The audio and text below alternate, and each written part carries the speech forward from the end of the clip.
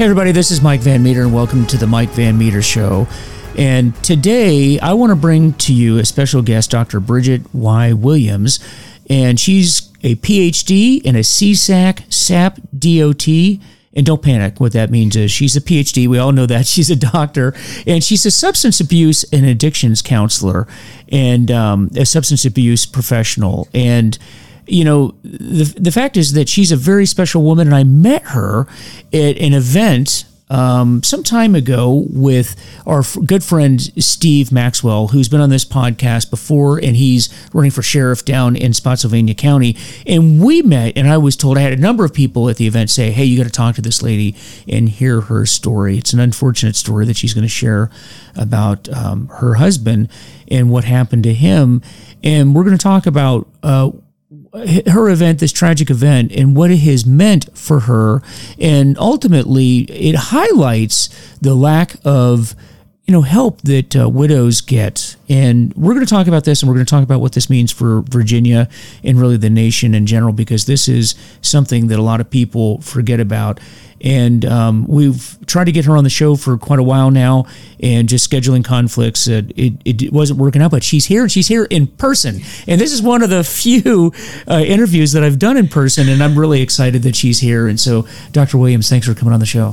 Thank you so very much for inviting me. And yes, you're right. It's been crazy trying to get me scheduled in, and I'm used to all of the craziness. So I had faith. I knew we were going to meet up together, and I'm just so honored just to be able to kind of come on your podcast and tell my story. And by the way, I want to add too, I don't just do substance abuse. I have my master's degree was actually as a mental health therapist. So I am a mental health therapist, but my specialty is substance abuse. But I do my background is very broad and vast at best. But anyway, but again, thank you again for inviting me onto the show. My story of my husband's death. It's been on my mind for like 3 years. My husband unexpectedly passed away in 2019. April the 8th is when I took him actually off of life support. Now, keep in mind, the week prior before that Friday that he fell and took ill, we were actually on vacation. We literally had planned out our whole retirement. The retirement, my husband and I, he was like, okay, honey, this is what we're going to do. This is how we're going to retire. And we need to make sure we do this, and that. Actually, to be honest with you, we kind of got into an argument because I was like, we on vacation. Why are we talking about retirement? But he was a very methodical man, and he wanted to make sure that everything was all taken care of, and and so he was just really just hell-bent determined we're going to get this all written out. And so anyway, so we planned out the whole retirement, and we enjoyed our vacation. And we came home on a Friday. And I had walked into some other little small bad news, but I'm not even going to bring that up today. But anyway, and we actually, another piece about my husband, he had literally that Saturday picked up his certification. He had just finished taking an exam to become a professional Christian coach, and he was going to come and work in my office with me because of he had told me, he said he was really tired because this was his second retirement that he was working on. He was running the HR department for the IRS. And so he was working on his second retirement. And he had told me actually while he was on vacation, he says, honey, I'm really tired. I just don't really want to do this anymore. I need a change. And so I was in full agreement with that, of him, leaving the IRS. And but he literally had just picked up the certification that it was sent him in the mail, and he also picked up the nameplate to go on the desk. I still have it to this day. But anyway, so what actually happened as the week went on, prior going up to his death of that Friday. And I remember my husband and I, we had a thing with us, at least every time he'd get home in the evenings, we would actually sit down in the evenings together in our den and we would talk and see how our day was. But that particular Friday, normally my husband, we had 2 houses. He worked out of one because he was hybrid. He also had PTSD. He was 90% disabled, and so he was a Schedule A employee. So they allowed him to work from home the majority of the time, but he'd go into DC at least twice a week.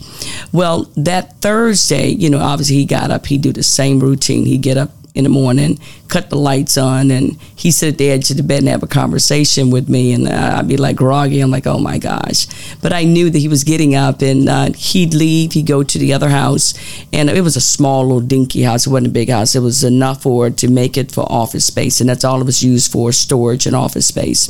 And so we talked, he kissed me on my forehead, and he left. Then later on that Thursday, going into the evening, matter of fact, it was probably about 9 o'clock that night. I knew he was at the other house because he had a routine. He'd get up, he'd stay at our house, and then he'd go to the other house, sleep at the other house on Thursday night, because he had to get up really early on Friday. So he said to save on the headache and waking me up, he'd stay over there, and he'd get up early in the morning and go directly into the IRS. That particular night, for some reason, him and I, we talked briefly earlier that day.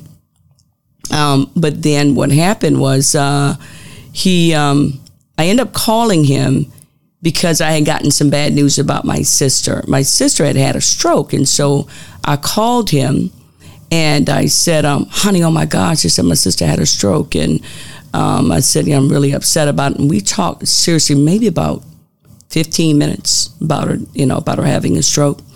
And I remember him saying, his last words to me were, he said, okay, honey, he said, look, I'm kind of tired. He said, but good night. I'll see you tomorrow. And that was it. So leading into Friday, obviously he must have gotten up. Now, he had a routine here. He was a very godly man. He believed in the Lord. And this is how I know this, because we had an altar, like a prayer altar at the other house. And I knew he had prayed for me, because the prayer was actually sitting on the altar, and he'd pray for something, and he'd fold the paper up, and he put a rock on it. So that prayer he did for me, which was early in the morning, and he had jotted it down in his journal.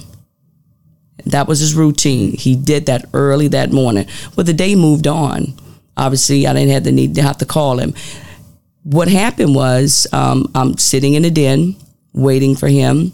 The reason why I have very good memory on this one is because I had a client. I was doing a couples therapy session by virtual. It was at 7 o'clock.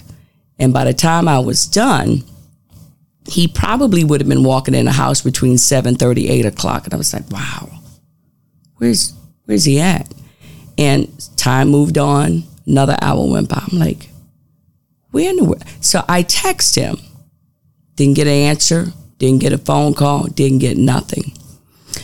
Then what happened was my younger son had called me up, and he said, Mom, he said, I got a phone call, from Desiree. And I was like, now Desiree is my husband's brother's daughter, which lived in Tennessee.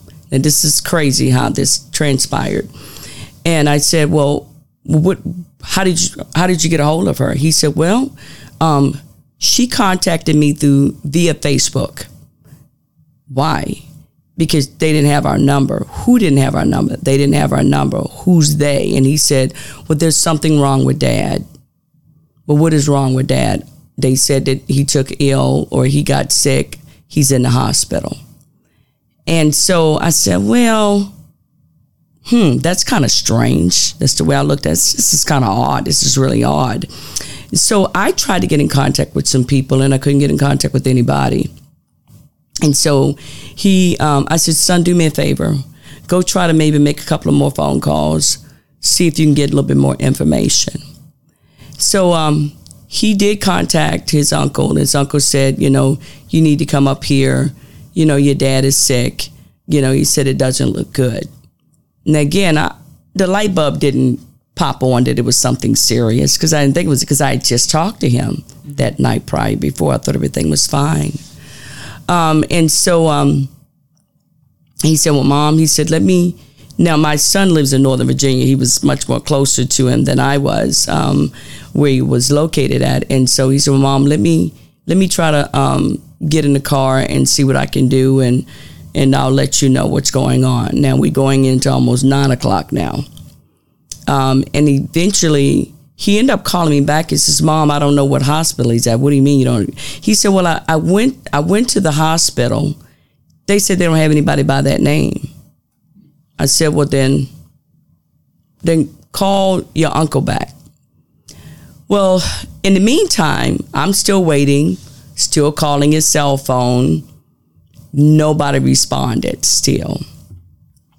And so then I ended up getting a phone call from his sister.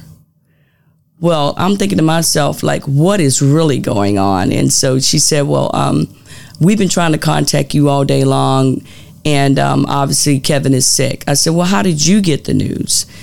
And she said, well, something about that the job contacted her. This is how crazy and disjointed this thing was. She said, well, apparently his job tried to contact me. They contacted me. I guess they called her old job, which she ain't worked at that place since Jesus was a baby. She had left the area, left D.C. almost 10 years ago. So it was crazy. It was like a jigsaw puzzle to get a hold of her. And I'm still thinking to myself, well, why don't you have my number? Why didn't you have any of our children's number? It didn't make any sense. And so she just said, well, all I can tell you is that he's sick, and I'm trying to get up there. I know Mark is already up there, which we was talking about, my brother-in-law. So my son ended up calling me back again. And he said, Mom, okay, I found him. I said, so was he up under his name? No, he's not up under his real name. Well, what is his real, what are you talking about? He's up under a studio name. Well, what's the studio name? G.W. Murray. Well, what in the world is going on? So, he finally, I guess, must have made it upstairs to where he was. He was in ICU.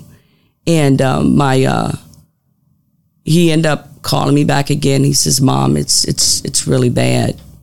And I said, okay. I said, do I need to come up there? You need to come up here. So, it's late. It's really late. And I'm just like in a daze at this point, because I'm like, am I dreaming? What is really going on? So my other son, drove with me up there to D.C. And I totally forgot to give them the studio name, because I did not know. I just, said, I'm here to see Kevin R. Williams Sr. And they was like, we don't have anybody here by that name. So I had to end up making a phone call back to my son, which was in the hospital. I said, what is the name I need to give them? He said, G.W. Murray. And I said, okay. So, because they wouldn't even let me upstairs, because he said that wasn't his name. I'm like, do you know this name G.W. Murray? Is that mean anything? I'm going to explain. I'm going to explain a little bit. So it didn't just come out of the blue. It means something. It means something, right? So when I finally got to the hospital, everybody's sitting outside of the ICU room, and my son was crying. He says, Mom, it's really bad. And I said, how bad is it, Mom? It's really bad. So when I, went into the room, they didn't even have my information up on the board, and I actually spoke with the nurse, and she said, well, who are you? I said, I am his wife. And she said, well, I am so glad to see you. And I said, well, why do you have G.W. Murray on my husband's door? And she says, well, he came in without any ID. And so what does that mean? She said, that's why we'll give a studio name. When we don't know who the person is, we give a studio name. Well, the story gets even bizarre. And so, at this time... So this is a name the hospital gave him? Right. Okay. They just give him a name. They gave him a name. Okay.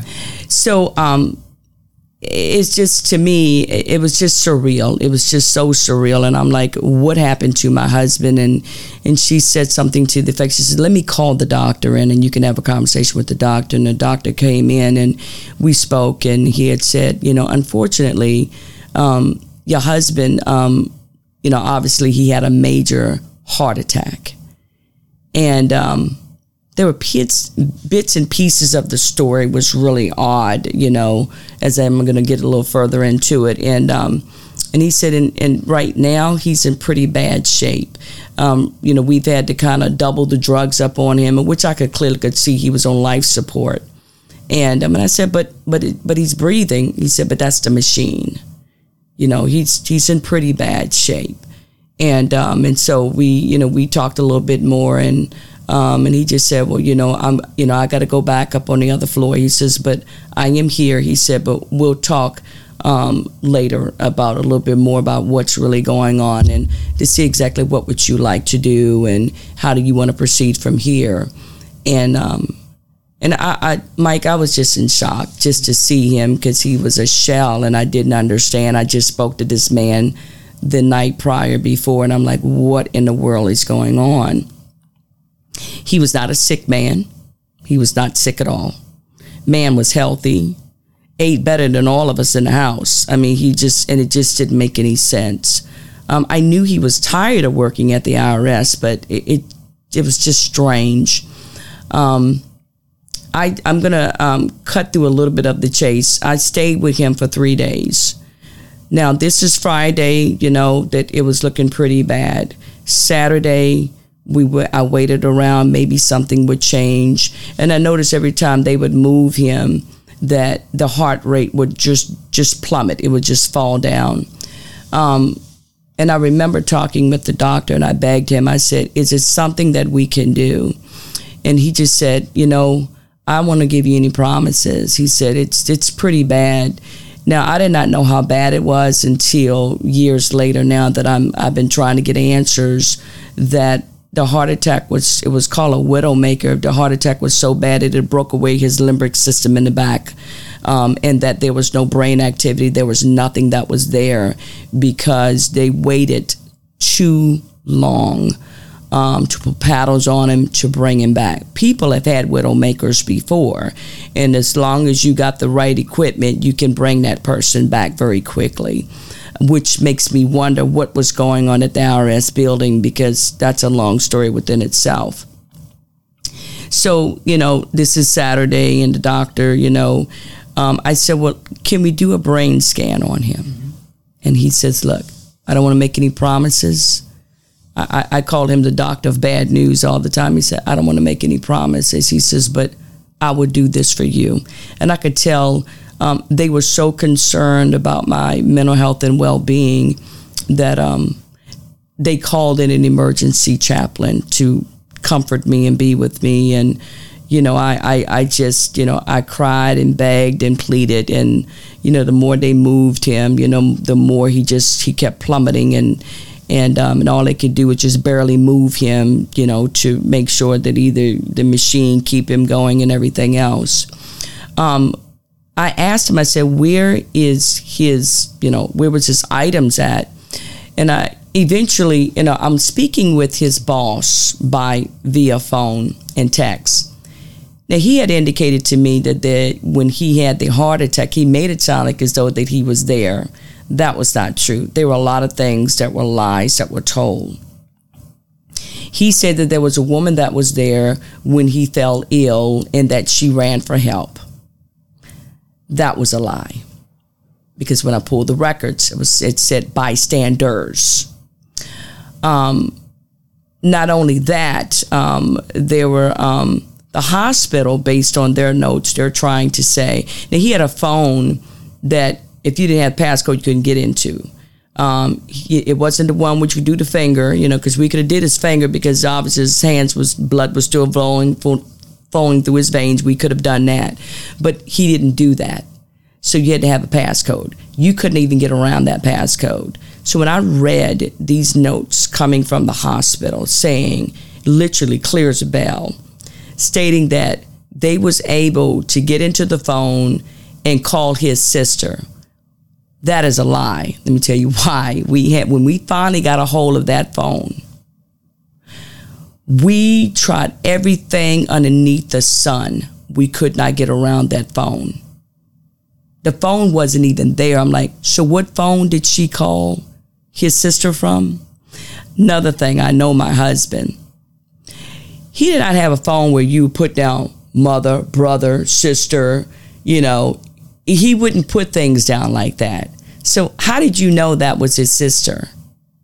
That didn't make any sense. None of that made any sense. So when I began to read the papers later on through the years, 2 years in, trying to get an investigation, I said that was a lie. And that's in writing coming from the hospital. There were a lot of things that were misrepresented when it came to his death.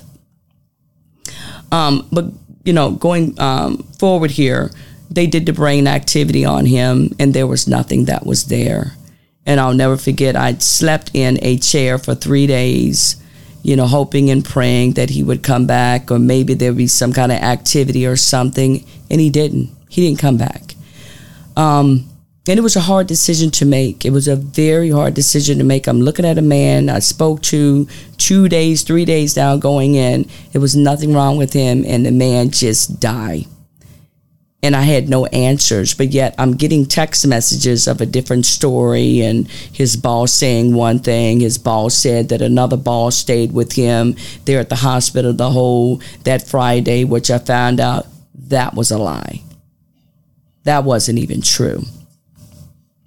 But when I had to make the decision to finally make a decision to come to peace with it and take him off of life support, I have to give the hospital a little bit credit here.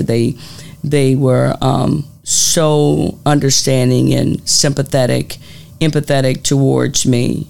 The doctor, normally in the ICU, they limit the people. What they did, they shut off that whole portion of that wing because they could just tell this woman is in shock. I know they were so worried about my mental health and my well-being there that they shut that whole, they brought in food, they brought in water, whatever, what do you need, And, even the doctor had said, however long it takes for you to make a decision, you don't have to make a decision now. If it takes you a week, whatever that it takes, I want this to be your decision. And I know I had a discussion, with my sons, and I didn't want to, I probably could have pulled the plug really that Friday, but I wanted to make sure that everything was addressed. Did I try this? Did I try this? Did I try that? Now, this is 31 years of marriage. This is somebody, I've been with since the age of 16. So this is my whole high school, my whole life. It's been with me my whole life, basically, as a teenager. And so my kids, they said they understood. And so we finally, I made the decision to take him off of life support that Monday. So that's 3 days of just terror, of begging, pleading, just crying. And it's not easy. It wasn't easy to make that decision when knowing that a lot of stuff didn't make sense to me. None of it did. And so I made the decision. We took him off the life support, and he was gone within seconds because technically he was already dead. I think that they just said, this woman is fragile. We cannot tell her this.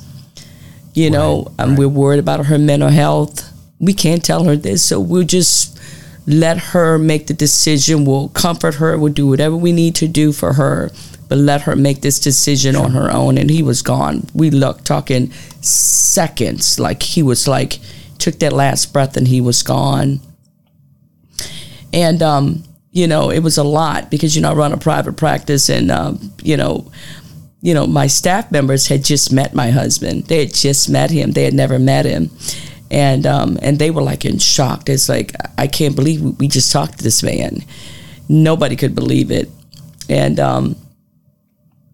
I think I lived in a fog for a long time. I don't even know how I got through his funeral because, he was a Civil War reenactor. He actually played in wow. He was a Civil War reenactor. Yeah. He was a history nut. He loved history. And so that was like his second life, you know, because he wanted to become a history teacher. So he became a Civil War reenactor. He helped start that, they still have it to this day, a black Union soldier regiment that they have in the Fredericksburg area, that they still have it to this day.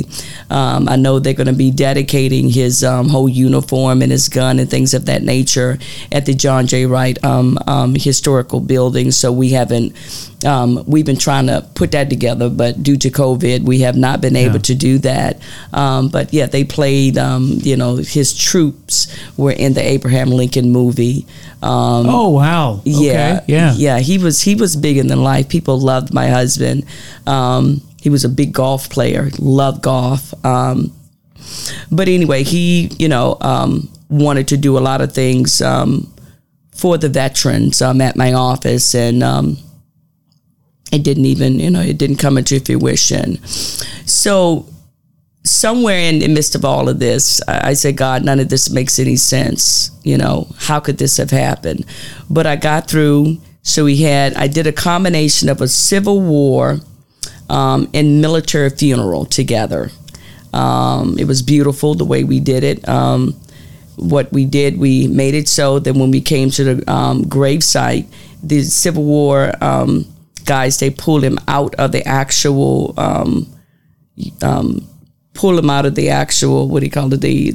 hearse, and then they marched him up to a certain point in Quantico, and then the soldiers took over it and they handed him over to the soldiers. It was a beautiful, beautiful ceremony that I put together. And so after all of that had transpired, Mike, I don't even know how I made it through the first year. The first year, I think I was in complete shock. I still had answers. I couldn't get any answers. I did write President Trump, former president, because there were a lot of things that didn't make any sense. So I took him off of life support on April the 8th and, had his funeral a week later. I wrote a letter to President Trump because I had some concerns. Some things didn't seem right, and told him what my concerns were. And his administration, which I had a friend that used to work in his office, she said, I am sorry. She said, I think if Trump would have saw your letter, he would have had them contact you or what have you. Now, I do actually have a real, authentic, not a rubber stamp, authentic letter that my friend that worked in the office, which made it so she gave it to Pence, which gave it to President Trump. He literally wrote a actual real letter to me, a letter, giving me his condolences pertaining to my husband's death. He literally signed it. The ink came through the paper. Wow. Yes, I got it all framed up at home. But she said, I think what happened was one of the other people, they probably read the letter. If my complaint was about the IRS, why would you send the letter to the IRS? It doesn't make any sense. And that was in June. Why does it take until December? And let me tell you how insensitive they were. Now I'm still grieving. I'm in deep grief. Now you mean the IRS? The IRS. Okay, yeah. A letter came to me 2 days before Christmas. Came by Federal Express. A letter that was thrown together. All of the questions that I had in that one letter. The letter that they sent me had much to say about nothing. It was much more of a defense letter for their own selves. I don't even know who the person that signed it. I have no idea who they were. They threw something together, said, we're so sorry for your loss. We cared about Kevin. He was a miss person. He was valuable to our team, yada, yada, yada. But they never, ever responded to any of my questions. And I thought that was rather insensitive to send that 2 days before Christmas. Didn't care. It took you 6 months to respond. Explain that one to me. Make that make sense. Can I ask you a question? Sure. When this happened, was there his boss I know you had some texting and some phone calls, but did anybody come and meet with you in person? Here we go. His boss never came directly to me. Now, I did invite his boss to my husband's funeral. He did help also put him in the hearse, He did do that. At that point, he left. Now, another thing, I never got my husband's belongings. I never got his belongings at all. Also, there were a lot of things that were very strange about his death. He didn't even die in the location. They found him in some other strange area location in the other part of the building that had nothing to do with what his work was all about, which there were a lot of things that were just odd about the whole thing. Mm-hmm. So none of it made any sense. And I never got any answers. Nobody made a phone call. Nobody made nothing. I got that one, I'll call it an irrelevant letter, which was sent to me 2 days before Christmas. And when I read it, I was like, wow. The funny thing about it was my husband's birthday was November the 4th. You know when that letter was written? November the 6th. How disrespectful can you be? Wait that long, yeah. It was disrespectful. All that time went on, and I was very upset about it, and I cried about that letter. I continue on a campaign writing letters. Now, my representative, Spanberger, Congress member Spanberger, I wrote her a letter, sent emails. I've got an email trail coming from her office.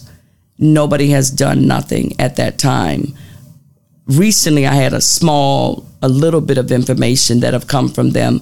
But, this is where I'm kind of frustrated, Mike.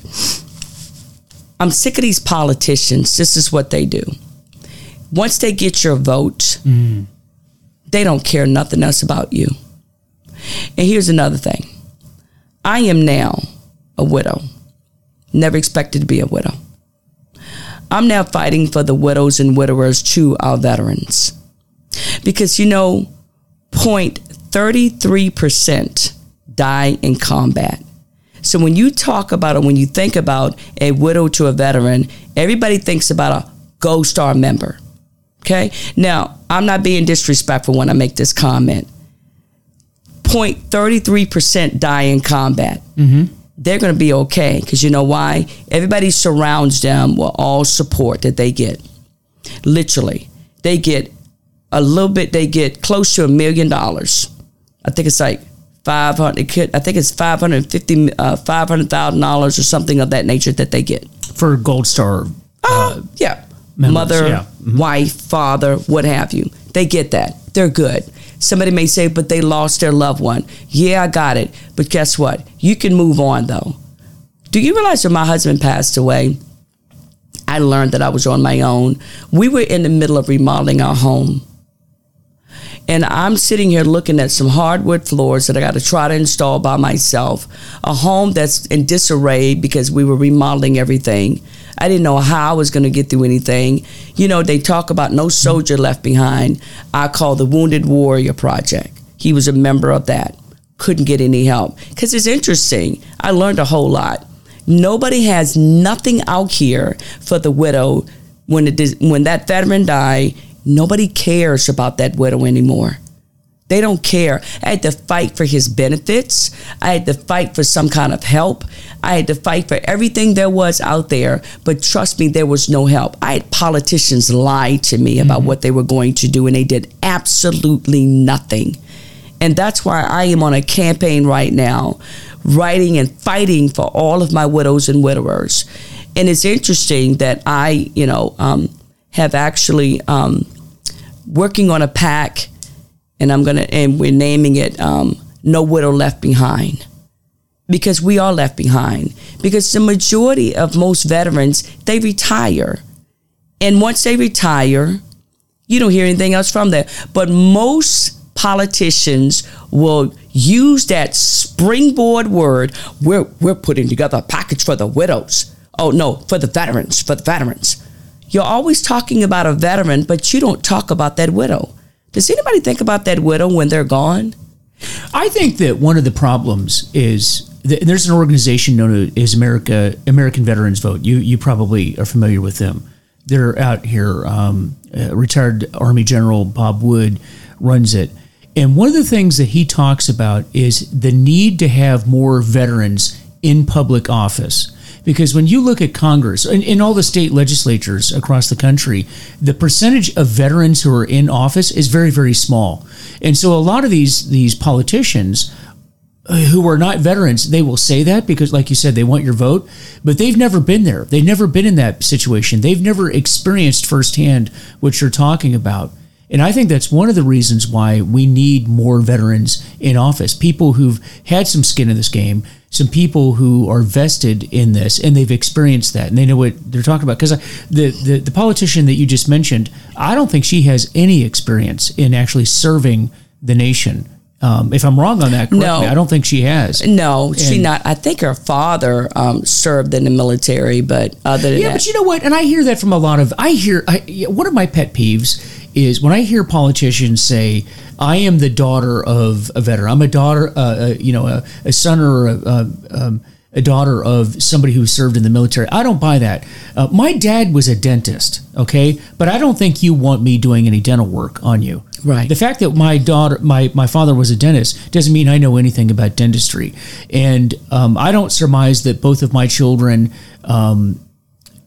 are going to say, well, I understand what military people go through because my dad and my mom were in the Navy. My wife and I were both in the Navy. No. But you weren't in the Navy and those types of things. Anyway, that's just kind of an aside there that I think that that's part of it. Because, somebody like me, when you tell me this story, it really does get my blood boil because I am a veteran. In fact, a Navy veteran, like your husband. It really rings true for people like us. Right. But not for these politicians. Well, also now, I'm not against veterans running for office. I'm all for that. But here's my problem with that. You get these veterans, they get in office.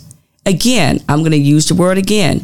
Is anybody talking about the widows and widowers to those veterans when they pass away? Or veterans when they get in office, all right, what have you created for the widows and widowers? That's my problem. That's what they'll do. They'll go in there. We're going to create all these things for the veterans. Again, who's speaking for the widow and widower? Yeah, I think that's a great point. And I have not heard it. I've not heard anyone on the campaign trail talking about widows. And I think it's an important, it is. It's an important issue. And talking about, most people think about the Gold Star families. And I think that you're absolutely right about that.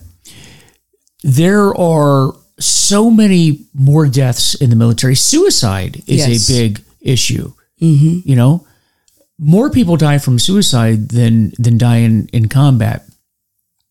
What are we doing for those families? I think it's getting better. I think we're doing more and more for those families. The culture is changing a bit, but not near enough. No, what about people that die in training accidents? Right. Those types of things. And those are, to you as a family member, does it really matter to you whether your family member died in combat or a training exercise or they committed suicide or any of those types of things? It still hurts. And you still expect the service in the government that they were serving, that family member was serving, to help the family out. We always talk about our military families. And I've talked about this before that, if you're in this business, whether it's law enforcement or the military, you're part of the family until you're not part of the family. Right. And when you're not part of the family, you're really not part of the family.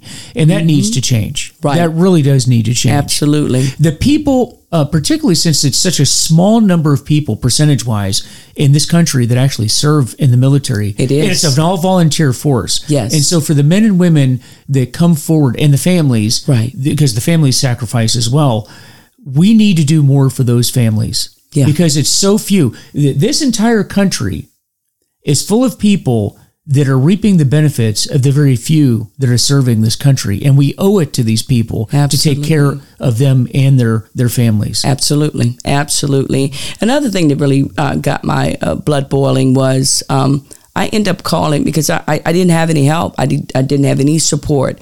Like I said, I caught one politician lying to me, lied to my face, straight up lied to me. And, my thing was I ended up calling the guy that give away the free houses. What is his name?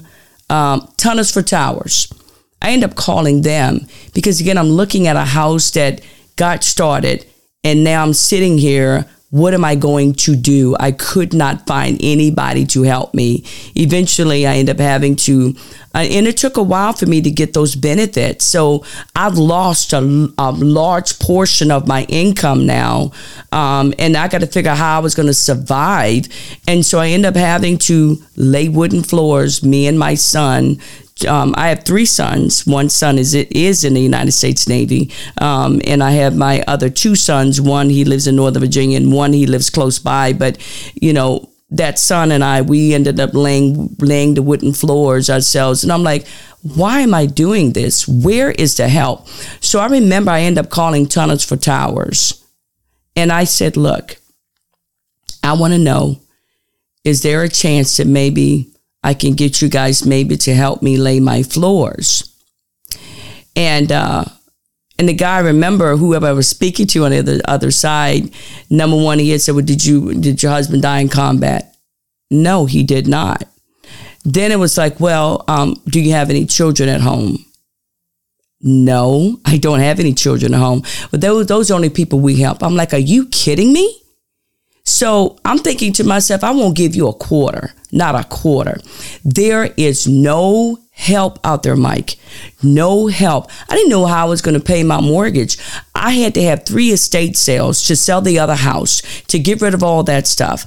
I went through pure hell with no support. And I was writing letters to all these politicians, and this one and that one and this one and that one.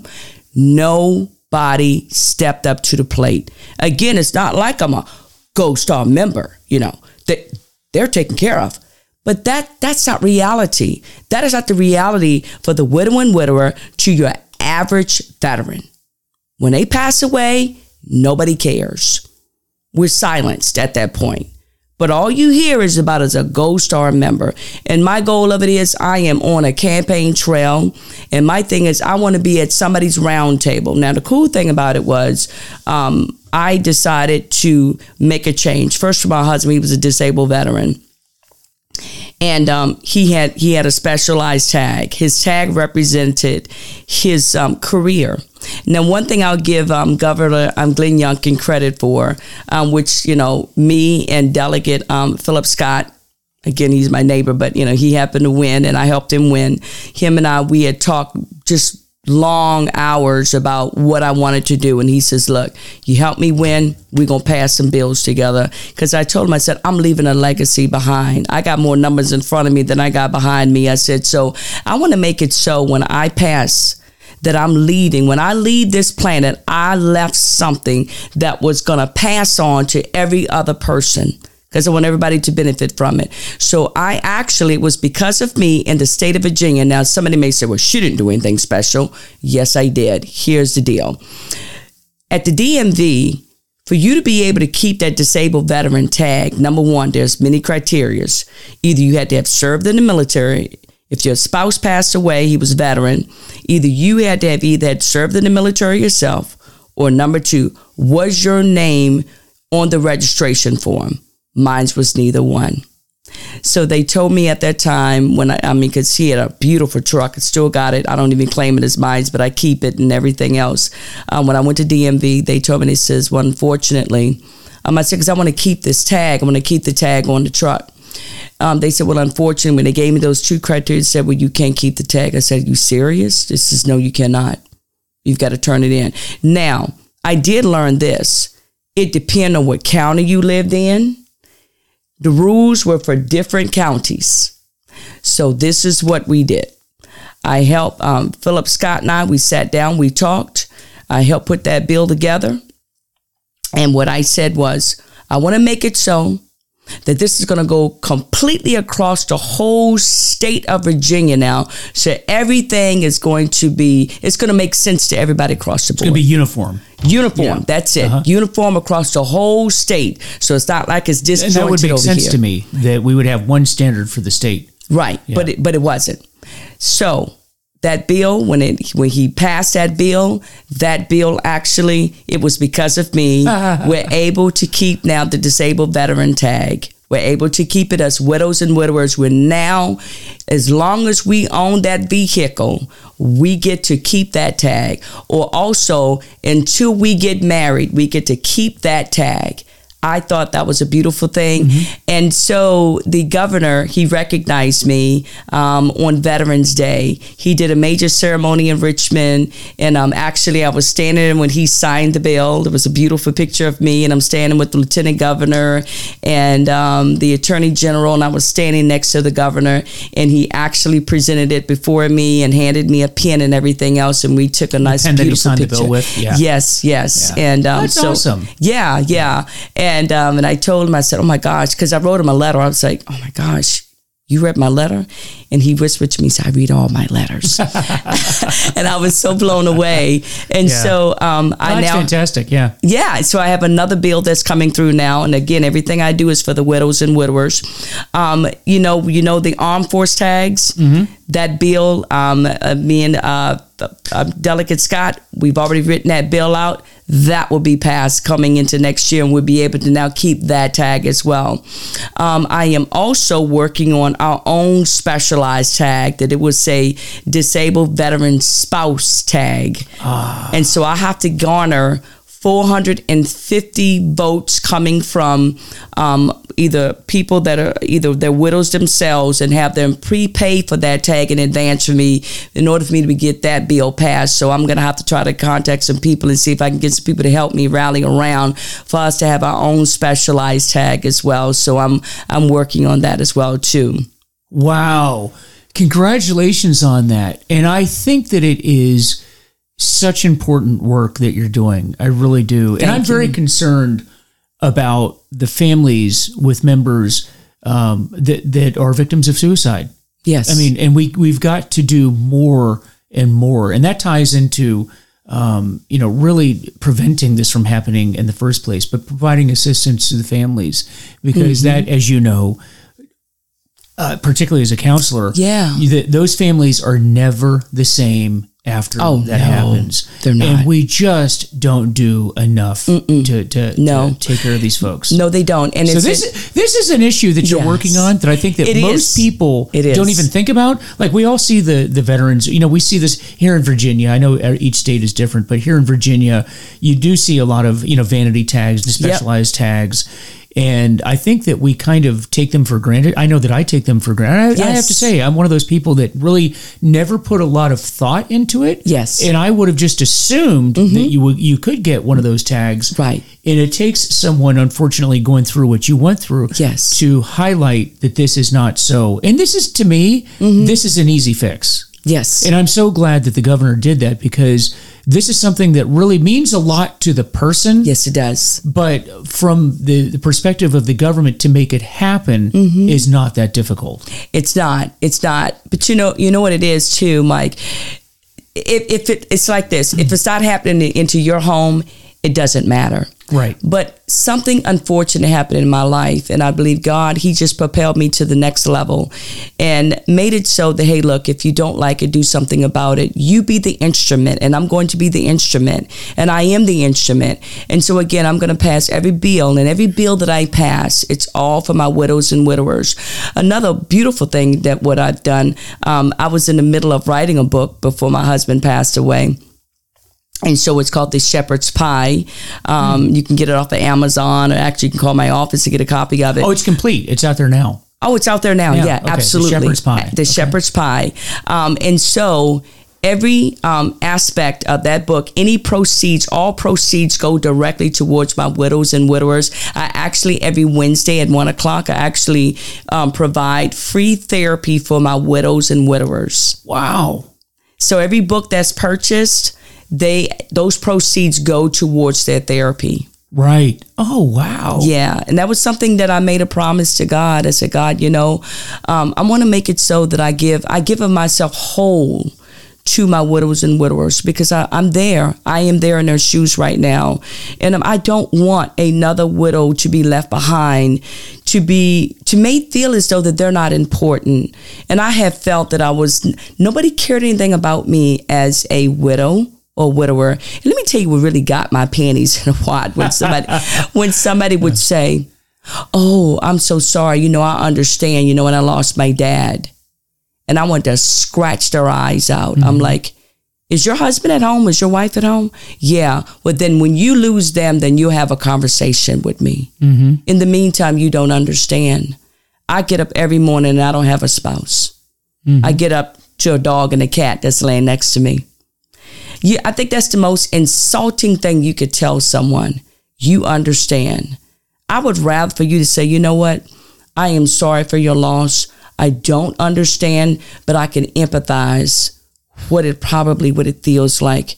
Because I have my spouse, and I know you don't. I don't know what it is to live this world without your spouse. Because I had my dreams and hopes, and he was going to work at my office, and he's no longer there. And I don't have any peace on his death. And this is why I'm hoping a politician is listening, because I need help. I need an investigation on his death. Yeah, and so circling back to that, I don't understand what's going on there. I really don't. And I can tell you, now I'm running for a state office, but I mean, whatever power, I would have to look at that, you can't make, we in the state legislature couldn't make the IRS do anything. But I do hope that anybody else that's listening to this podcast really pushes the IRS to get answers, because we can't have this. I will tell you, because your issue with your husband and his investigation actually gets into really how things in the government are done in general. I mean, what happened with your husband, I don't know. But that's the problem, is we don't know whether it's good, whether it's bad, whether there's things that happen that were uncomfortable, that maybe, maybe they're covering something up to cover up something that they did, maybe something that he did. Who knows? We don't know. That's the problem. You don't know the answer to it. Right. And I think that you deserve answers. I do. And we need to have the government be accountable to this, because somebody knows what happened. Somebody knows. And when you talked about the investigation, and there were things like, okay, why is this in plural when you said that there was only one person there? This person says they were there and they weren't. Right there, you know that there's things. You don't have to be a crack investigator to know that something doesn't add up here. And whether it's the inspector general's office, because every one of these federal agencies has an IG overseeing it, or Congress can do an investigation, but somebody could do an investigation. Because if it happens with your husband, that's right, then it happens, somewhere else. That's it. And I can tell you that if I was a federal leader, that would bother me, because I know as a leader, an elected leader, and these agencies are accountable to the elected officials. And I think that they forget that a lot of times. Absolutely. That's where the money comes from. And I would pull these agencies in and say, you need to understand something. This will be done, and we want a proper and thorough investigation done. Or, you know what? I think you guys have forgotten who you work for. There you go. Absolutely. We handle the money. That's right. What we have is the power of the money over your organization, and then we answer to the people. Right. And we want that answer. And I'm starting to see that, in IRS put aside, I'm starting to see that with a lot more federal officials. For example, and not to get off on a tangent, but I'll just give an example. Director Wray, who refuses to answer questions from the Judiciary Committee and all the oversight committees, refusing to answer this. And you have FBI agents, assistant directors that get up there and talk back to Congress people. I tell you, if I was in Congress, I would just lay them out and just say, I think you're forgetting who you work for. You work for us. We don't work for you. Exactly. If we start lighting these people up and letting them know who they work for, I guarantee you. Right. I had a friend that made a comment. She cracked me up. She said, you know what? Just like these sequesters, when they wanna make it so they furlough everybody while Congress continue in the Senate, they keep getting their paycheck. She said, if you take away their paycheck, trust me, they'll have the answer for world peace. They'll have the answer for cancer, because you ain't getting paid. That's the problem. Right. But nobody is holding their feet to the fire, and this right here is what we should be doing. Because you know what, in this particular case with your husband, the way that I would look at it as an elected official is, this should be kind of, and I'm saying this as a cop and an investigator, Sure. an former FBI agent. This is not rocket science. Okay. Yes. We want to know what happened to this man.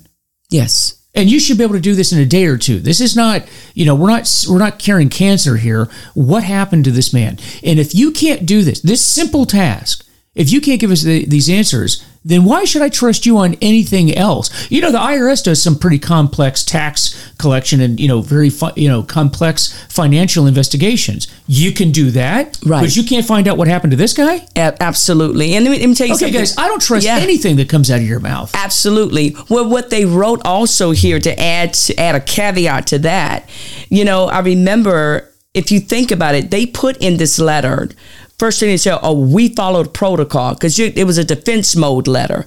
We followed protocol. You followed protocol. Really? And then they said, well, we make sure that things was updated every year. Well, if everything's updated every year, how was it you didn't have my phone number or my children's phone number? That's a lie right there. That was a lie. So which one is it? Okay? Nobody has done a checks and balance on their behind. That's the problem. So I have a question too. Sure. So he goes to the hospital. The hospital has to assign him a name because he doesn't have an ID. How is it that he ended up so he's removed from an IRS facility. He goes to the hospital. Did nobody from the IRS accompany him to the hospital or go to the hospital and say, hey, this is one, because I know this, because I was an FBI supervisor. If one of my employees passed out or had a health issue on my floor, on my watch, while I'm there, they're working for me that day. Right. You damn well better believe I'm going to the hospital to make sure that because I know that my body, at some point, if nothing else, forget about the humanitarian part, that's what you should do as a human being. Absolutely. I know how my workplace was. Right. My boss would be asking me, hey, how is Bob doing? Right. I don't know. What do you, whoa. Absolutely. What if your analyst collapsed and went to the hospital and you don't know how he or she is doing? Yep. Are you kidding me? Absolutely. I would want to know his status because I know somebody else is going to ask me the status. Yep. And so when you're in the hospital, well, hey, Mike, your employee here doesn't have an ID. Yeah, but that's Bob Smith, and he works for me. I've worked with him for a year. Here's his vitals, and okay, we need to contact his wife. Oh, I don't have that on me, but I'm going to track it down, and I'm going to call because in our case we would call FBI headquarters, and we would eventually find somebody in HR that would be able to say his wife is here. Here's her phone number. There's if nothing, even if we didn't have the phone number, we have an address. We know where he lives. Right. That's a requirement, by the way, is an employee. Right. My employer had to know where I lived. Well, how about this? Put somebody in a car and drive the hell down to Fredericksburg and track this woman down. There you go. Right. And nobody did. Are these people not? Nobody. See, my boss would say to me, "Hey, Mike, if you can't get hold of his wife, go drive to the damn house." Exactly. Does he have any children? Go track them down. Exactly. And but they want to convince me, oh yeah, well, we did everything there was to do. We went by proper protocol, and this right here is what was in his records. Seriously? You do you understand? You just contradicted yourself. Mm-hmm. You're defending yourself, but out of a contradictory. Mm-hmm. Now, if you say if he was responsible for updating his stuff every year, okay, then how is it that you did not know who I was? How is it that you didn't have his children's phone number? Now, somebody did say this, well, he doesn't have to put down all that information. Here's another piece. The man was 90% disabled. He had PTSD. Right. I also wrote a letter when I was very elaborate with the president. I'm like, look, we need to change this. You have a man that's a Schedule A, which obviously is working for the IRS. Okay, we know he had accommodations to work. Yes, he did. Mm-hmm. He had a bad memory some days because of his PTSD. Right. So here's my concern. So you're going to try to tell me that he doesn't have to update anything because we can't make nobody update anything. I think you should.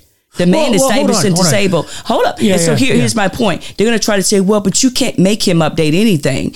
I'm like, look, the man is a veteran. The man is 90% disabled. And you know what you need to do? You need to make it so when that man, when he gets up on that computer, you can't go no further. And somebody will make it so that we're going to check out everything what you're putting down. And we're going to check it twice. And then before you can go any further, once we verify everything, boop, now you can get back into the system.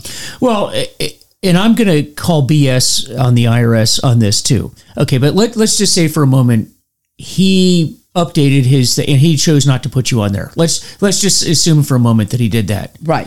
Do you know what? When you work there, you also have insurance. You have your retirement. I didn't get any of that, by the way. Yeah, no, but what I'm saying is there's a lot of, like if I had an employee, there's a lot of, when you go to HR, when you work for the federal government, there's a whole lot of information you have to provide over to the organization, right? And then if nothing else, knowing that he's a veteran, correct? He's a Navy veteran, then how about this? Hey guys, put on your investigator cap a little bit. Hey, none of the information we have on this guy is correct. But you know what we know? He's a disabled vet. Let's call over to the veteran. Let's call to the VA. Let's call the Navy. What information do they have? I mean, getting outside, don't just go by the information you have. What do you know about this guy? Hey, you know something else we can do? What? How about this? Here's thinking out of that box. Does he have a driver's license? Yeah. That means... Now that means the state of Virginia's got some information. Guys, how about putting some effort into this? Right? He gets a PO box. He had a PO box. He and that's another thing. He was allowed to use a PO box on his driver's license. Yeah, but but they still have information. Okay, well then go beyond that. Yes. Okay. Phone records. Hey, reach out. The IRS actually has. They actually have contacts over at the FBI. They can see who he's been calling, communicating with, the whole 9 yards. If you want to find, trust me. If the they made no efforts. Hey guys, can we be honest? In the last few years, if the government wants to know where you are, where you've been, who you've been talking to, they find ways. Yes, they do. Okay, do we not know that now for a fact? It's funny how when you want to come after somebody for their political views, you'll find out anything you want. But when I need to track your wife down to let her know you're in the hospital, it just seems a little too hard. Okay, it's amazing, but that's the government that we have right now, and that's what needs to change. It is. It does need to change, and like I said, I don't want another widow to go through what I went through, and it was awful. They were. I don't even know where his last paycheck went. It didn't come to me. It was a lot of things that were jacked up. Do you realize that I wrote them and asking for the FOIA information? Do you know they have not given it to me yet? They've not responded to FOIA? And that was 4 years ago?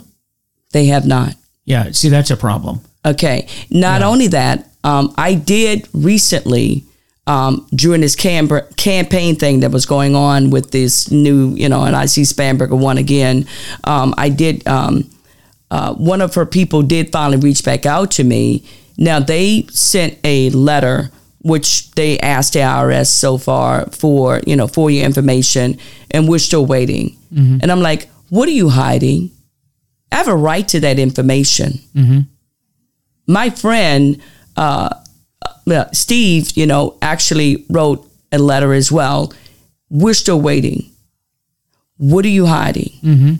I want to know, what are you hiding? I even wrote 2 letters, one certified letter to the current administration, to the current president, and wrote a letter to the vice president.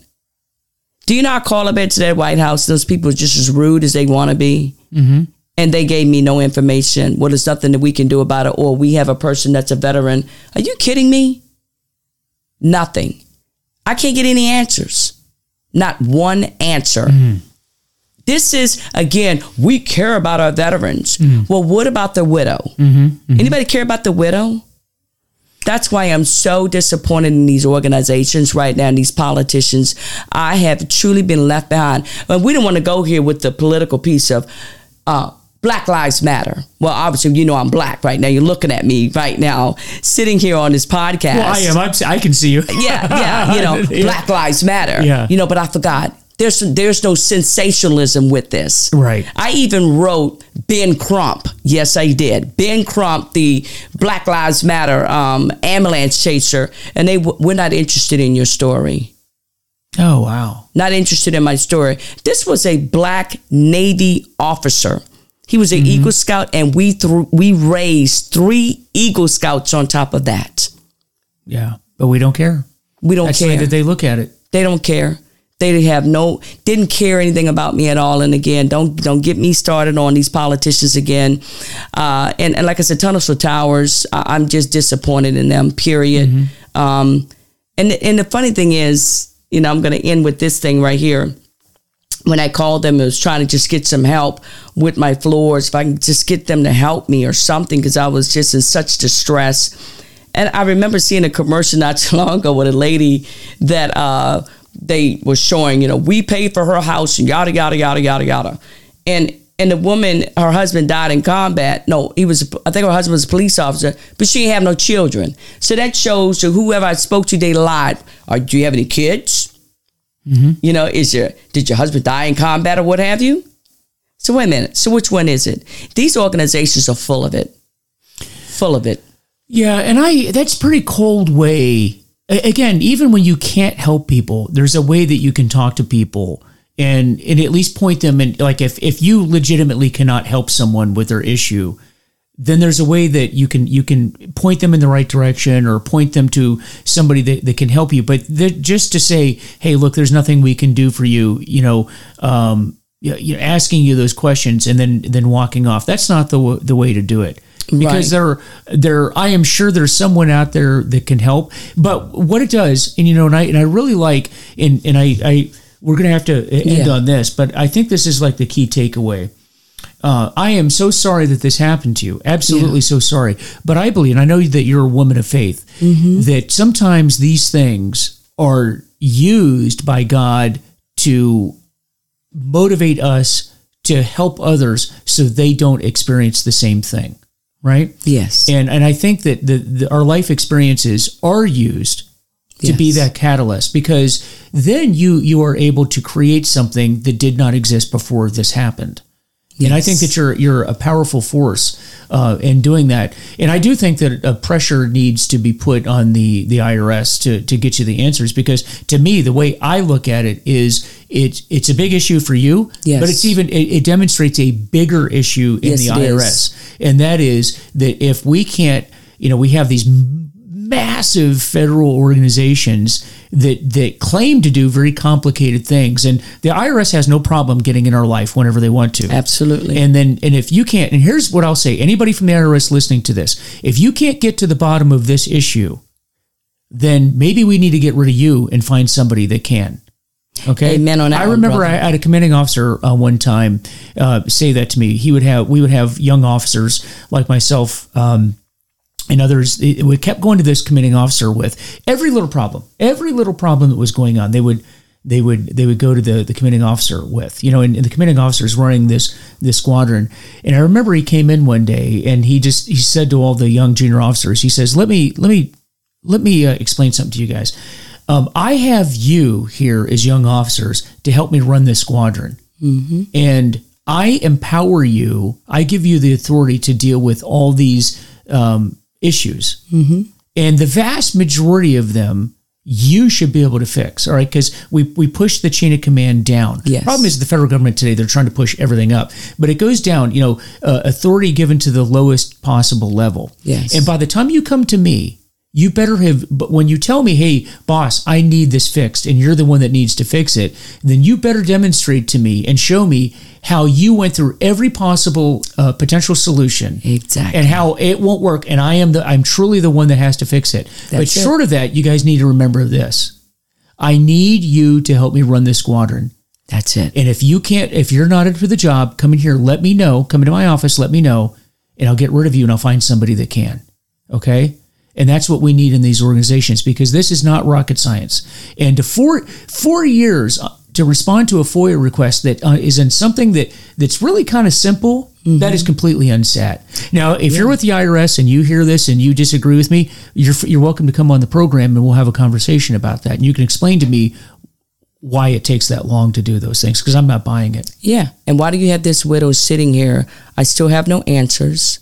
Mm-hmm. I don't have closure. Obviously, you can tell from me telling the story, I'm still crying, still grieving. Mm-hmm. I moved on with my life. I've accepted the death. but I cannot accept how he passed away. And I need answers. Mm-hmm. And I want the IRS to sit down. Don't send me a punk letter, but you sit here and you sit in front of my face. I deserve some respect as a widow. I deserve some respect as somebody's wife. That veteran did have a family. I deserve the respect that is due to me. Mm-hmm. You sit down and you tell me exactly what happened. People we do better with closure. You look them in their face and say, I'm sorry. I'm so sorry. Here are the chain of events of what transpired, and you deserve to know the truth. I can deal with that. Mm-hmm. No matter what the truth is. Yes. Exactly. Give me the truth. And then we move on, and that's on. And that's the problem that we have right now is we are not honest with one another. And these politicians that you're dealing with are not honest. They're not. You. They're not. And now we're not naming here the politicians, but we could.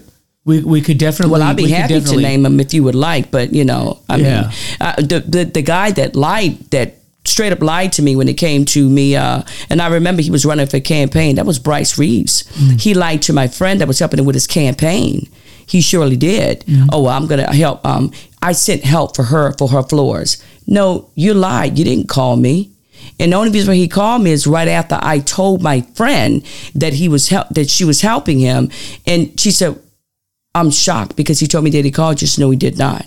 And even when he called me, he was so cold about it. He was talking about something else. And then he sent somebody over that wanted to charge me $1 gazillion. If I told you that it took me forever a day to get those benefits and things of that nature in my home, and I was lacking in funds, why would you send somebody over to charge me? Mm-hmm, Does that make sense? Mm-hmm. Whatever happened to helping your fellow man? Whatever happened, hey, look, I am also a former veteran, and I'm here to help this former veteran that has passed on, and I'm going to help his family. Mm-hmm.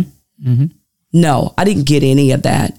And like I said, I'm not dogging Wounded Warrior. I'm sure they do a tremendous job. But the guy even admitted, he said, well, I don't even have a list to give you. He said, we've never been faced with this. Mm-hmm. And I was faced with a lot that nobody could help me. Nobody could help me. That's an area. That's an area to be looked at, is how maybe even creating an organization. Absolutely. To help people. They need to. They need to. So I would like whoever that wins, whatever campaign, I am bucking for, and I'm saying I am bucking for the widows and widowers to the veterans that have passed on. And I'm ready to sit at the round table. I don't want to hear not one word talking about a Gold Star member. Mm-hmm. I'm sorry. That's at 0.33%. They're good. You got $500,000. You can move on with your life. And there's organizations for that. And right. there's organizations for that. And what we're talking about, this is expanded. I think this is an area that is a bigger area. It affects much more people, many more people, but it hasn't been addressed. And I'm glad that we do everything that we do for the Gold Star families. We need to, but there are others. And I just, my experience with this is we had a family member that completed suicide, active duty member, and there were some things that were done for him and for the family, but not near enough. And I won't go into all the details of that event because that would be another show for another day. But that was really the first time my eyes were opened up that, wow, there was some behavior that was somewhat cold, towards, in my opinion. Mm-hmm. And that's something that we need to look at as well. Yeah, absolutely. So with that, hey, if anybody wants to get hold of you on some of your socials, we talked about them, but anything in particular that if somebody wants to get hold of you, Dr. Williams, how would they do that? Well, they can call my office, which is at 540-898-2020. I am physically in the building. I hate to say this. I'm physically in the building on Tuesdays and Wednesdays, which I am very busy all day long. Mondays, Thursdays, and Fridays, I actually work from home doing virtual therapy sessions, but I do respond. I'm too scared to put the cell phone out there, but if you call my office, you will hear my, if you need to get a hold of me, they'll tell you to call my cell phone. Or you'll get back to them. Yeah. Right. Oh, yeah. And if you want to get in contact with us through our actual email, you can go up on www.angelorecoverycenter.org.